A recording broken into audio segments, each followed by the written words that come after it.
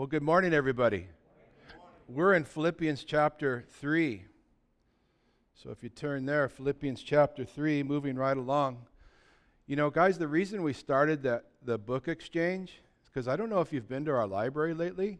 It's out of control. The stuff, the pushing critical race theory and racism.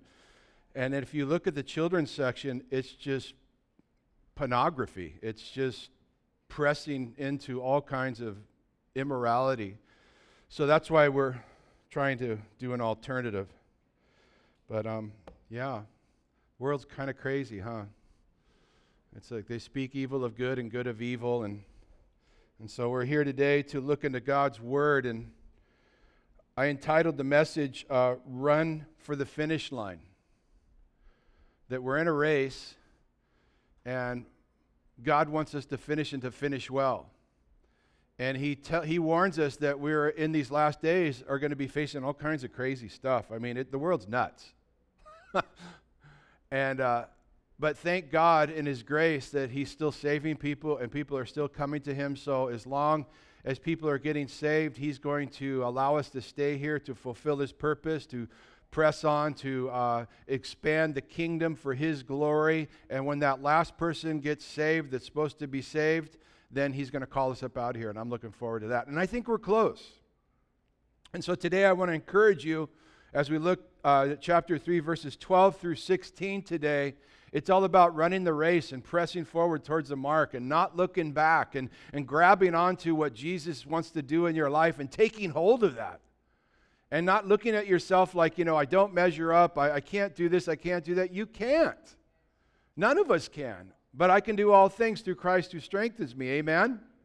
And so let's look at verses 12 through 16 in chapter 3 of Philippians. It says this, Paul saying, "Not that I have already attained or am already perfected, but I press on, that I might lay hold of that for which Jesus Christ has also laid hold of me.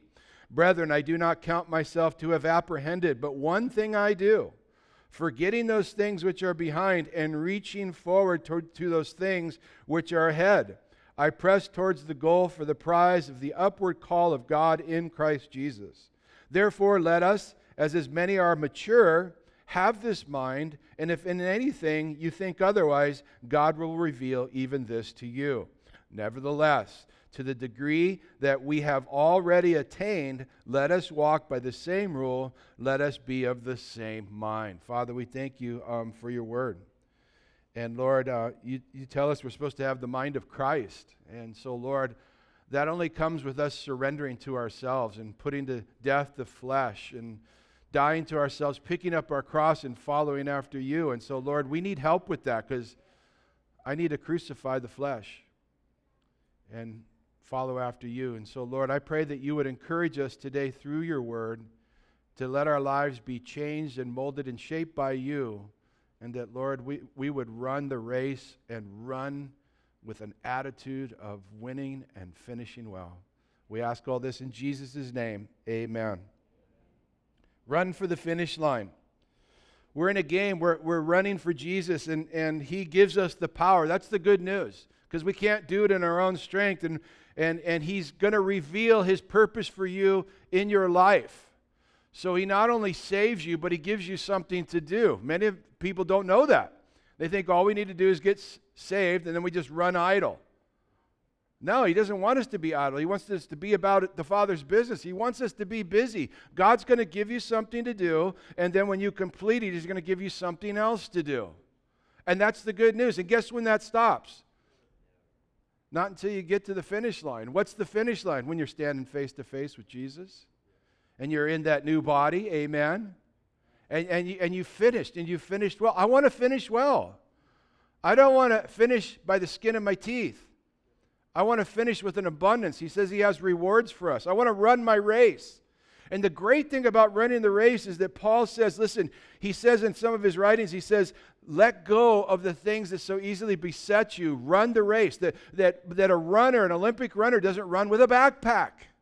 He doesn't run with somebody on his back. He doesn't run with a monkey on his back. He doesn't run dragging. A soldier doesn't go into battle bringing his 70-inch flat screen and his Xbox and cooking utensils. Those things weigh him down. And I say that because a lot of the things in our lives from our past weigh us down to where we can't run the race, and we're hanging on them. And Paul's going to say, would you please let go of that? Run the race. Run the race with the attitude, I'm going to finish. Now, you might be here today and you're saying to yourself, you know what, I'm not a good runner. I'm with you. I can't run.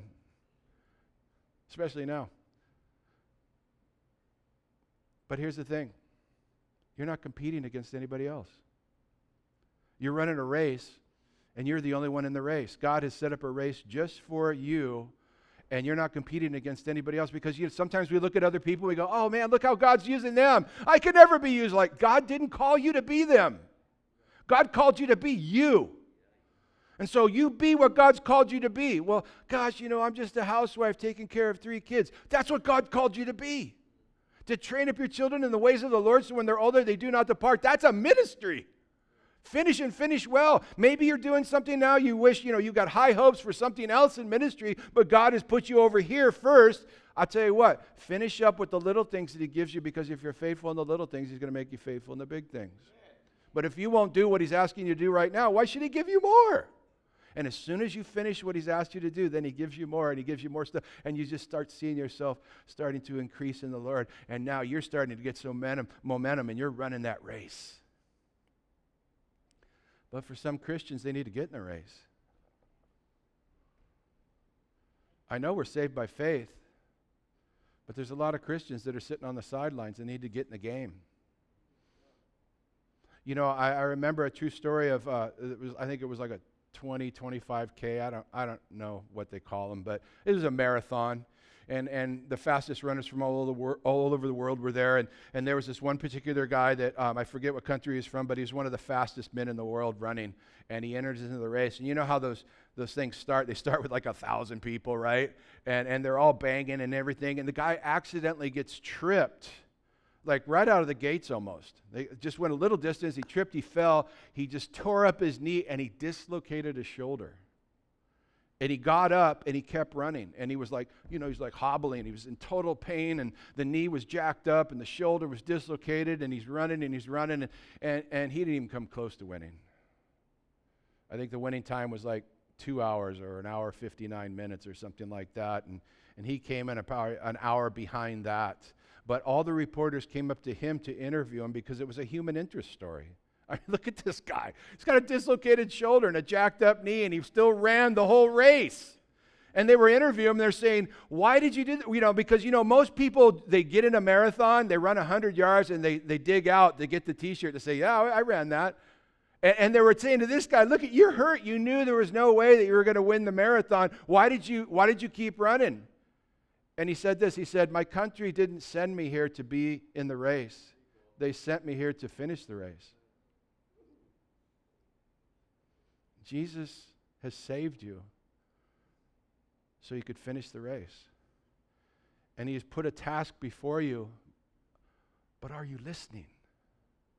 It's important that we listen to the Holy Spirit. Do you have an ear to hear what the Holy Spirit is saying? Has God been telling you, putting something on your heart, and you just keep putting it off? Oh, there's no way I can do that. You can't, but He can do it through you. Let Him. The more we surrender to God, the more we'll be used by God. God resists the proud, but He gives grace to the humble. And if we humble ourselves in the sight of the Lord, He will lift us up. We see great men of the Bible who were considered not much, and God used them. God wants to use you too. He does a lot with a little. He likes to use the foolish things of the world to confound the wise. Amen? And God's got a calling just for you. And He's got something for you to do. And I like what Paul says here, because this is the Apostle Paul. I don't know about you. He's one of my heroes in the Scripture. I mean, this guy is a role model, right? I mean, we can follow him because of his example, and he would say, follow me as I follow Christ, right? This guy was on fire for Jesus. You couldn't stop him. He was unstoppable. You couldn't beat him to death. He'd get up and go back in, right? I mean, you could stone him. He'd keep going. He kept going because he saw and he grabbed onto what Jesus Christ had done for him, and he says, listen, I got to give back. He has given me so much. I've got to give back as much as I can. But here's the humility of Paul. He says there in verse 12, he says, not that I've already attained or I'm already perfected. Hello. This is the Apostle Paul. He says, listen, I haven't arrived yet. I'm still a work in progress. He's saying, I'm not perfect. I haven't been perfected. In other words, this ain't going to happen until I'm standing in the presence of God. Meanwhile, he's changing me daily and sanctifying me and changing me from glory to glory each and every day. I'm not what I used to be. I ain't what I should be, but I'm not what I used to be. And he says, I haven't attained. I like that. You know, have you ever been around somebody who act like they arrived? Ever been around a Christian that, they kind of look down at you. They got some kind of title over their name, and, they act like they're a little higher than the church. They're kind of between the church and God, and they act like, man, they just arrived, and, they look at you like, maybe one day you'll be where I'm at. Nah, I don't want to be there. I want to be humble. I want to look at you and say, God can use you even more than he uses me. I want to look at you and I want to encourage you. I never want anybody to think that I'm any better than them. I'm a work in progress just like you. I'm a sinner saved by grace, and I'm only doing what I'm doing by the grace of God. And the more you allow yourself to be used by God, the more powerfully God will use you. Sometimes we think, I'm not growing. I'm not satisfied. I've been in this game for a long time, and I just don't seem like I'm growing. You know what? Let me encourage you. If you feel like that today, you know what might be happening in your life? You might be getting closer to God. Because when we get closer to Jesus, his brilliant light reveals more darkness in us. The closer we get to God, the more the darkness is revealed. And we're thinking like, man, I can't believe, I'm like, oh, I'm a loser. I can't believe this. What am I doing? I should be farther along in the game. And what it is I've been getting closer to God, and his light is revealing the darkness. And that's why Paul, the apostle, said this. Check this out. This is Paul. He said at the beginning of his ministry, he said, I'm the least of the disciples. You're like, Paul, come on. Give yourself some credit. And then halfway through his ministry, he said, I'm the least of the saints. What? Paul, you're doing more than 1,000 people put together. And then at the end of his ministry, he said, chief of sinners. Paul? He was speaking truth, but only because he got closer to God. And when we get closer to the light, it reveals that there's still a lot of darkness in my heart that needs to be cleansed. And that's why great men of the Bible would say things like Isaiah said, woe, woe, I'm undone. In the presence of God, he said, woe, I'm undone, a man of unclean lips. And Daniel said, my beauty was turned into corruption in the presence of the Lord. Peter would say, depart from me, Lord, I'm a sinful man. John would fall at his feet at Patmos as a dead man in the presence of God. Because the closer we get to Jesus, the more we see ourselves for who we really are. And so here Paul says, I've not already attained, I haven't been perfected, but I love this, check this out. But I press on that I may lay hold of that for which Christ Jesus has also laid hold of me. I like the King James, the way it says it is that Paul says that I might apprehend what I'm apprehended for. I like the word apprehend. Because, what do you think of when you hear the word apprehend? They apprehended the criminal. They arrested him. They took possession of him. He no longer has any rights of his own. He's been taken in possession. He's been arrested. And Paul uses that same word, that Jesus Christ has arrested Paul. He has taken possession of him. He realizes life is no longer his own. He's been bought with a price. It's time to die to myself, pick up my cross, and follow after Jesus. He's apprehended me. I like that. That's so cool. I mean, when you stop and you think about it, and then he says, listen, he's apprehended me, but now I need to understand what he's apprehended me for. I want to lay hold of what God has laid hold of me for. What does God have? God has something for you to do. God not only offers you the gift of salvation, but when you open the gift, you not only get salvation, but you get plans for what to do. By the power of the Holy... Don't you ever like receiving gifts? Oh, yeah. I mean, when I was a kid, Christmas, birthdays, that was amazing, right? You get all these gifts. They got your name on it. You're picking up the box. You're shaking the box. You're like, this box is mine. But you can't enjoy the gift until you open the gift. Right? And there's a lot of people that aren't opening that gift that Jesus is giving. You remember that old movie, Willy Wonka and the Chocolate Factory? Anybody? I read the book in elementary school. It was Charlie and the Chocolate Factory. I thought it was killer. And then Willy Wonka came out, the first one, the old one. And it was the story of this candy king, Willy Wonka, and he had the candy kingdom, and this kingdom was so locked down, nobody could get in. And everybody wanted his secrets because he had the state-of-the-art candy, and he was doing mind-blowing things, and inside his factory was like a whole other world. Remember that? It was like this amazing kingdom, and everybody wanted to know how he was making this. He was on a scale of 1 to 10. He was all by himself when it came to making candy, and everybody wanted to know his secrets, but nobody could get in. And after years, all of a sudden he announces that he's going to let, I think it was 5 people in, right? And so he says he's going to put these golden tickets in the Wonka bars, and they're going to go out all over the world, and whoever finds a golden ticket will get to enter in to the candy kingdom and meet the king of candy. And, and here was the other thing. You had to be there on time, because if you weren't at the gate on time, if you came and the gate just closed, you missed out. Why? Because you opened your candy bar too late, right? And so he puts out these candies, and there was that guy, that little kid, Charlie. And Charlie was from a poor family, didn't have any other brothers and sisters, but he lived with his mom and dad and both sets of grandparents. They all lived in that one little room. It was this old shack. His dad worked all day, and they could barely even eat cabbage soup at night. Sounds like a tribulation, doesn't it? And so on his birthday, they knew that he wanted to go to the factory so bad, so they scrounged up enough money between mom and dad and all the grandparents to buy him a candy bar. And they bought them this candy bar. They were so excited. They were praying. The ticket was in there, the golden ticket, and he opens it up, no ticket. And he was bummed. And meanwhile, 4 of the tickets had been found. And then he's walking down the street, remember that? And he finds money, and he's thinking to himself, oh, and he goes into the candy store, and he buys this candy bar, and it was a Wonka bar, I think it was, and he opens it up, and there's the ticket, and everybody freaks out, and like a riot breaks out, and all the press are there, and everybody's trying to, get the ticket. He's got it in his hands, and it's like you think someone's going to grab it, and the candy store owner goes, Charlie, run home. Don't talk to anybody. Just get home. And he gets home, and he shows it to his parents and his grandparents. Everybody's all excited, and Charlie enters into the candy kingdom and meets the candy king. And the candy king was so taken back by his kindness and his love and his caring for others that Charlie inherited the kingdom. See, you could have bought all the candy bars in the world at that time, but it wasn't going to do you any good unless you opened it up. Because you could say, I've got all the bars. I guarantee it, I've got all the tickets, but it wouldn't do you any good. You couldn't show up with a Wonka bar. You had to show up with a golden ticket. And God has placed, check this out, a present, a gift in front of every man and woman in this world with your name on it. And there's a golden ticket inside of it, and it's salvation. It's the keys to the kingdom. It's the key through Jesus Christ by the only way which man could be saved.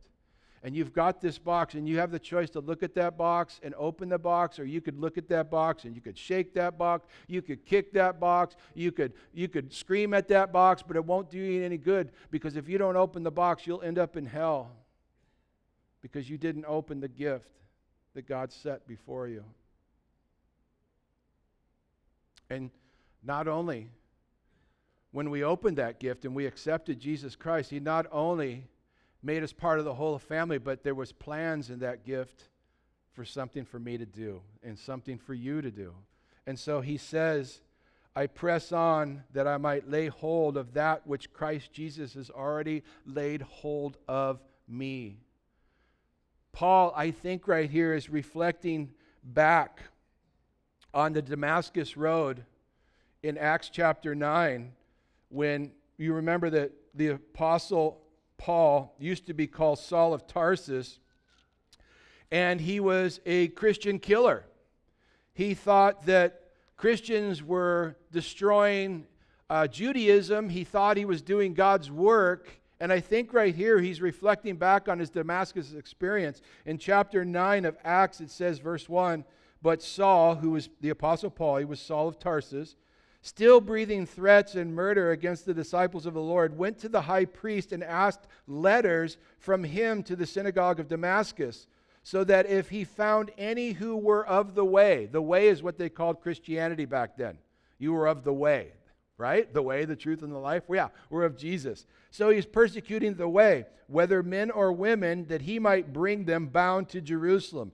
And as he journeyed, he came near Damascus, and suddenly a light shone round him from heaven, and he fell to the ground. And he heard a voice saying, Saul, Saul, why are you persecuting me? And he said, Who are you, Lord? Then the Lord said, I am Jesus, whom you are persecuting. It's hard for you to kick against the goads.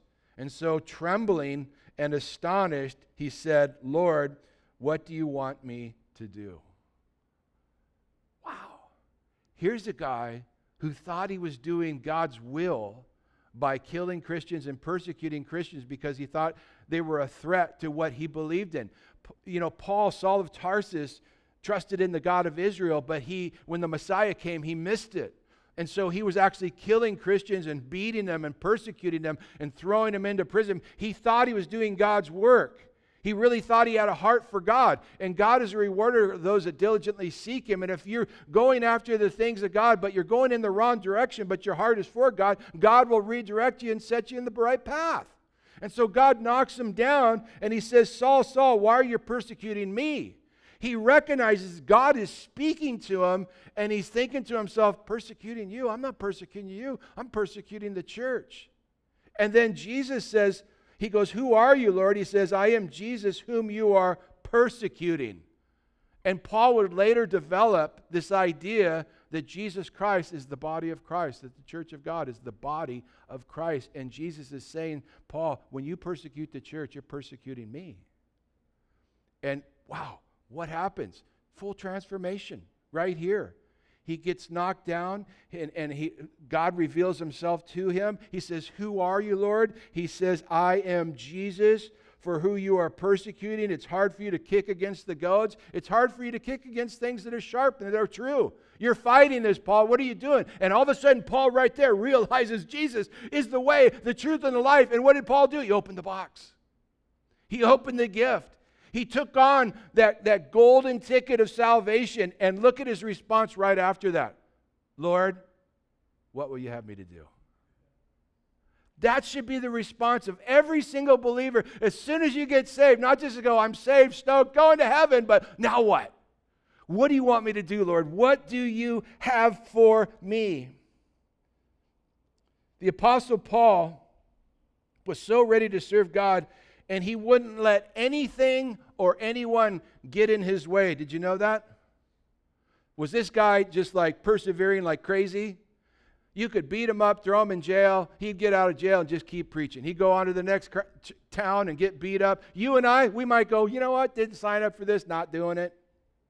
But if you look at his life and all the things he went through, nothing was going to stop him from preaching the gospel. And it made me think of this verse. Matthew 11, verse 12 says this.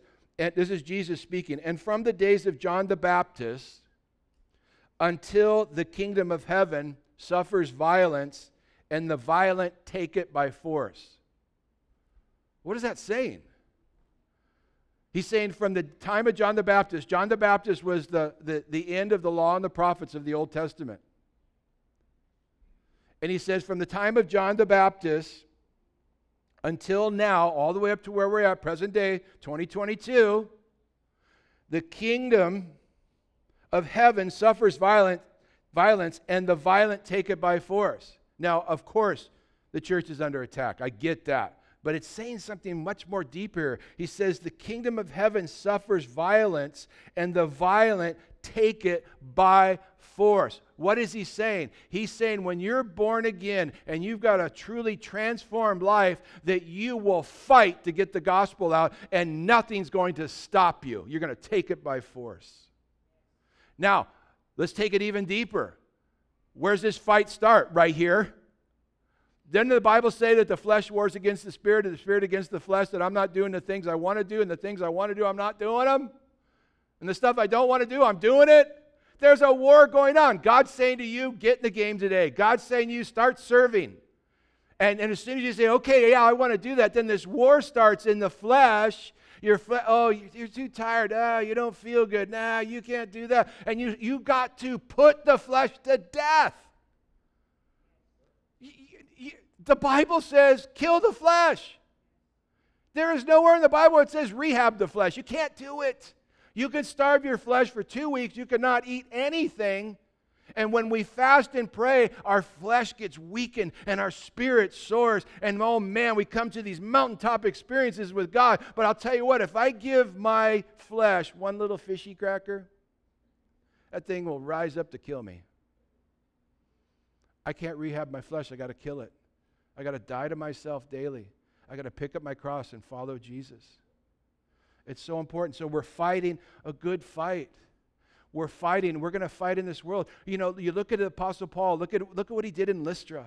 He preached the gospel. He forced the gospel into Lystra. They grabbed him, took him out of the city, threw him on the ground, rocked him, killed him, and they went back in the city. He died. God brought him back to life, and he went back in and forced himself in the city to preach again. Is that taking it by force or what? The violent take it by force. Listen, we are fighting a good fight. We're here to fight. Give you another example. I think it's Mark 2. Capernaum. Jesus had gone through. He's going around Galilee. He'd already gone to Peter's house, healed his mother-in-law. And then he comes back to Peter's house, and there's this thing going on. It's like he's teaching this Bible study, and everybody's pouring out from all over the place. They got to come there to hear from Jesus. And so they get there, and the place is packed. I mean, it's literally packed. There's no room in the inn. The house can only hold as much as it can. And then everybody was gathered outside. They were gathered outside, and they were like looking in the windows, looking in the doors, and there was this huge mob around. And then there's this situation where these 4 guys show up with this guy, the paralytic. Remember the paralyzed guy? And he's on a stretcher. And they're thinking by faith, if we get to Jesus, Jesus could heal our friend. And nothing was going to stop them. The violent take it by force. And so they get there, and the unthinkable is happening. House is packed. It's packed outside. I mean, there's no way. And these 4 guys, they look at each other, they go, hey, man, this isn't going to happen. There's no way we're getting in. And one of them goes, we're getting in. And well, what are we going to do? Well, I don't know. Let's go up on the roof. We'll tear the roof apart. They took it by force. They tore that roof apart. They tile by tile. Can you imagine? You're inside. Jesus is preaching a Bible study, and all of a sudden dust is coming down on your heads. You're looking up, and they ripped apart Peter's roof big enough to lower a guy down in a stretcher in front of Jesus. And Jesus looks at this guy, and when he saw their faith, he said to the paralytic, son, your sins are forgiven you. They took it by force. Nothing was going to stop him. We're getting to Jesus. We just have faith that if we get to Jesus, it's all going to work out. But then he gives this answer, which probably wasn't what they wanted to hear. They wanted their friend healed, and Jesus, instead of healing him, says, son, your sins are forgiven you. But he said that for 2 reasons. To make everybody understand what's important is you come to Jesus and ask for the forgiveness of your sins, and then watch Jesus work in your life. But he also did it because, check this out. It says in verse 6 of Mark 2, and some of the scribes were sitting there and reasoning in their hearts, why does this man speak blasphemies like this? Who can forgive sins but God alone? But immediately when Jesus perceived in his spirit that they reasoned thus within themselves, he said to them, why do you reason about these things in your hearts? Which is easier to say to the paralytic, that your sins are forgiven you, or to say, arise and take up your bed and walk? But that you may know that the Son of Man has power on the earth to forgive sins. He says to the paralytic, I say unto you, arise, take up your bed, and go home. And he just blows everybody's mind. Oh, touchdown. And then in verse 13, Paul says, brethren, I do not count myself to have apprehended, but one thing I do is forgetting those things which are behind me and reaching forward to those things which are ahead of me. I press toward the goal for the prize of the upward call to God in Christ Jesus. So Paul says, listen, I haven't arrived. I'm not perfected. I haven't apprehended everything that God has for me, but one thing I do know. This one thing I do know is I'm forgetting the things of the past. And I'm pressing forward towards the prize, the upward calling in Christ Jesus. And I want to encourage you today, because maybe your past is keeping you from serving God. I hear people all the time, oh, Pastor, you don't know what I did. Well, why aren't you serving God? Oh, God doesn't want to use me. My past. Oh, gosh, my past. You have no idea what I did. What? Are you a Christian? Yeah. Did you ask for forgiveness of your sins? I did. Did God forgive you? Yeah, He did. Well, then stop bringing it up. That's a word for somebody today. Stop bringing up your past. You know who brings up your past? Satan. And every time he brings up your past, you bring up his future. Stop digging up your past. Let it go. Some of you got to let go of the baggage. Stop it. I look at the Bible, you know what? All through the Bible, great men of God, God shows their failures. Why? So we would get in the game. You look at men of the Bible who failed worse than you ever failed, and you're sitting here saying, God can't use me because of my past. And then meanwhile, people did worse things in the Bible, and God's using them greatly. Right? Didn't God use Moses greatly? Did you know where there was a time God was going to kill Moses? Moses didn't circumcise his kid. He was like preaching to the people, and you know, as a leader, he wasn't following what he was saying. And God got in the way, was going to kill him. His wife, Zipporah, was so worried about it, she grabbed a sharp stone, she circumcised their son, and then threw the foreskin at Moses and called him a bloody husband. It's in the Bible. You look at Jacob, swindler, heel grabber, conniver, thief. God used him greatly. Look at Samson. His life was a shame. But he had a heart for God. And God used him mightily. Look at King David. Oh my gosh, everybody wants to be like King David. David was the greatest king in Israel. David, oh man, a great leader. I want to be a great leader. David was a great musician. I want to be a great musician. He wrote great songs, godly songs. I want to write godly songs. He was a warrior. I want to be a warrior for Christ. But I don't want to be an adulterer. And I don't want to be a murderer. But I got to let go of my past. You know what I love about the book of Hebrews in chapter 11? We call it the Hall of Faith. Is God mentions all those men. And he only mentions their victories.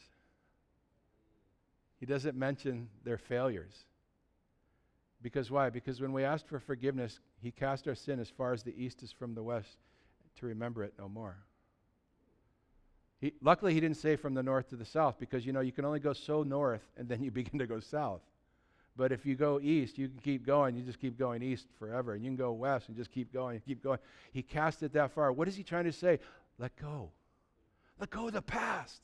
But it's not just let go of the junk from the past, but maybe you're here today and you're not in the game. You haven't been serving Jesus for a long time because you're hanging on your past good stuff for Jesus.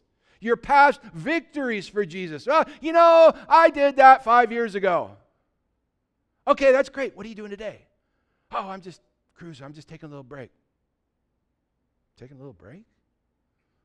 Paul doesn't know anything about taking a little break. Paul lived each day like he wanted to outdo the day before. Why?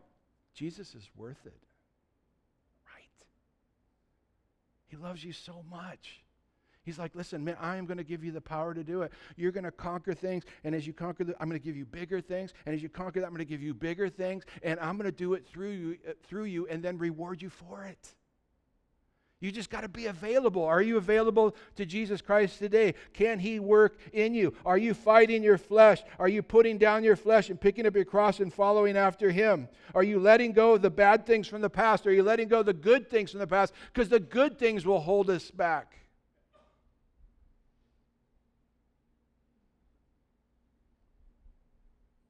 We don't take a time out for Jesus because he doesn't take a time out for us. Aren't you glad?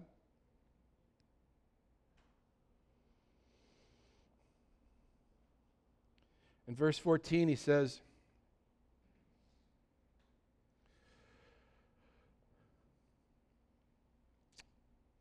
where is it? There it is. I press toward the goal for the prize, for the upward call of God in Christ. Your version might say the higher call. I like upward call. It's the same meaning.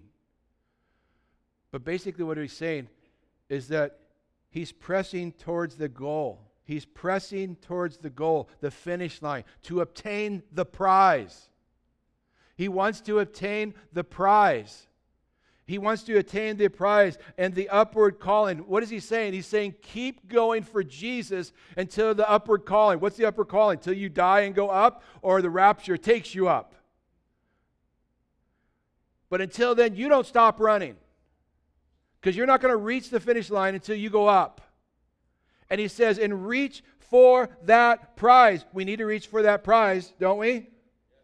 We need the prize. Do you want the prize? Do you want to get to heaven with an abundance? Do you want to get to heaven with a prize?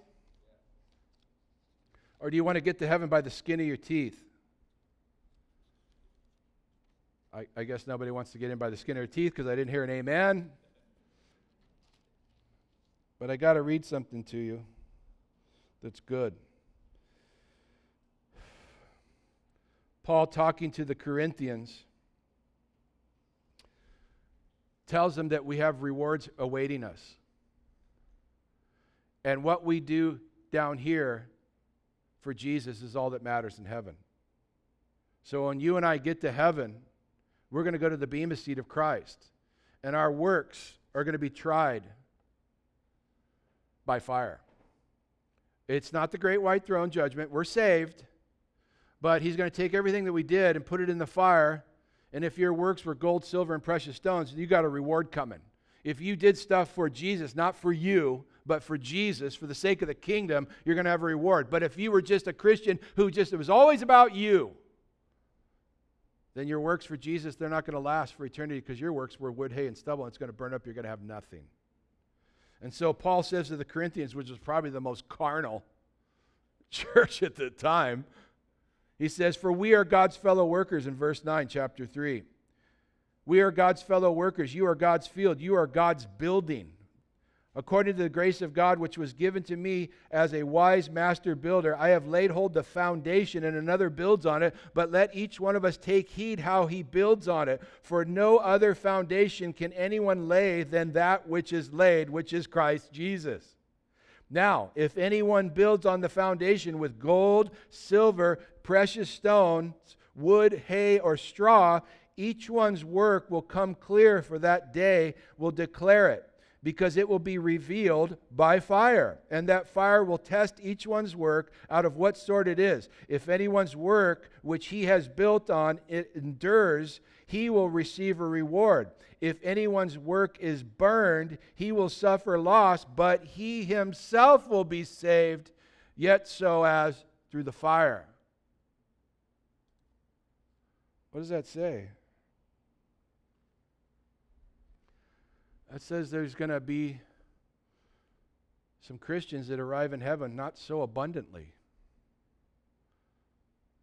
He's saying there's going to be some Christians that are going to show up because they were saved and they're going to heaven, but they didn't do anything for Jesus, and their works for the Lord was wood, hay, and stubble, because it was all selfish. It was all about them, and they get in by the skin of their teeth. In a sense, they're saved as through by fire, it says. It's almost like they get in with their pants smoking. And they're saved. And I don't want that for you. I don't want you to get to heaven with your pants smoking and have somebody go, who's that? Oh, they're one of those Calvary North Shore people. Little dicey. Right? I don't want that. I want you to enter with an abundance. There's crowns for you to get. There's all kinds of crowns that throw at his feet. There's rewards that throw at his feet and go, Lord, look what you did through me. Lord, I'm so appreciative of everything you did for me. I could only live my life for you. I could only have an ear to hear where you're guiding me today. Lord, I only want to say what you want me to say. I only want to do what you want me to do. I only want to go where you want me to go. Lord, I want to live a life that's pleasing in your sight. And then he says he was running that race. He was pressing towards the goal of that upward call. He says, man, I don't want to stop until I'm called up high. And you know, it's interesting because he was saying this to this group at a time where Rome was the empire, and Rome would hold these like Olympic Games. And the winner would get, a wreath, a corruptible crown, but we will get an incorruptible crown one day, amen? But he says something here that's very interesting that they would grab onto it. He said, the upward calling. What does that mean? If you ran the race, you won the marathon, a delegate from the emperor would come down to the track field. You would not receive your crown on the track. You would not receive your crown on the earth. You would be invited by a delegate from the emperor who would come down as an ambassador and say, listen, the emperor wants you to come up to a higher calling. And you would go up above the stadium where the emperor was, where the emperor, the king, would put the crown on you himself in the midst of all the people and the dignitaries. And Paul knew if he said this, they would understand that and grab onto hopefully a more heavenly picture of that you're going to receive your words not down here on earth, but high above. And you're going to receive it around the angels and the dignitaries and the men and women of God in the presence of God, and he's going to put the crown on you. Oh, happy days. Amen. Let's wrap this up. Verse 15, therefore let us, as many as are mature, have this mind, and if anything you think otherwise, guess what? God's going to reveal it to you. He wants you to have this mind. He wants you to be mature. And if you don't understand something, ask God, and God will reveal it to you by the power of the Holy Spirit.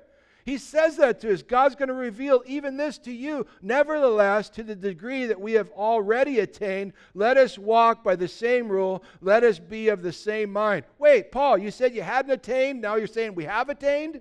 What's he talking about? He's saying he hasn't arrived yet. He's saying he hasn't obtained yet. He said he hasn't been perfected yet. But he's saying, but what I have learned, what I have attained, I hang on to as truth, and I keep pressing towards the mark, right?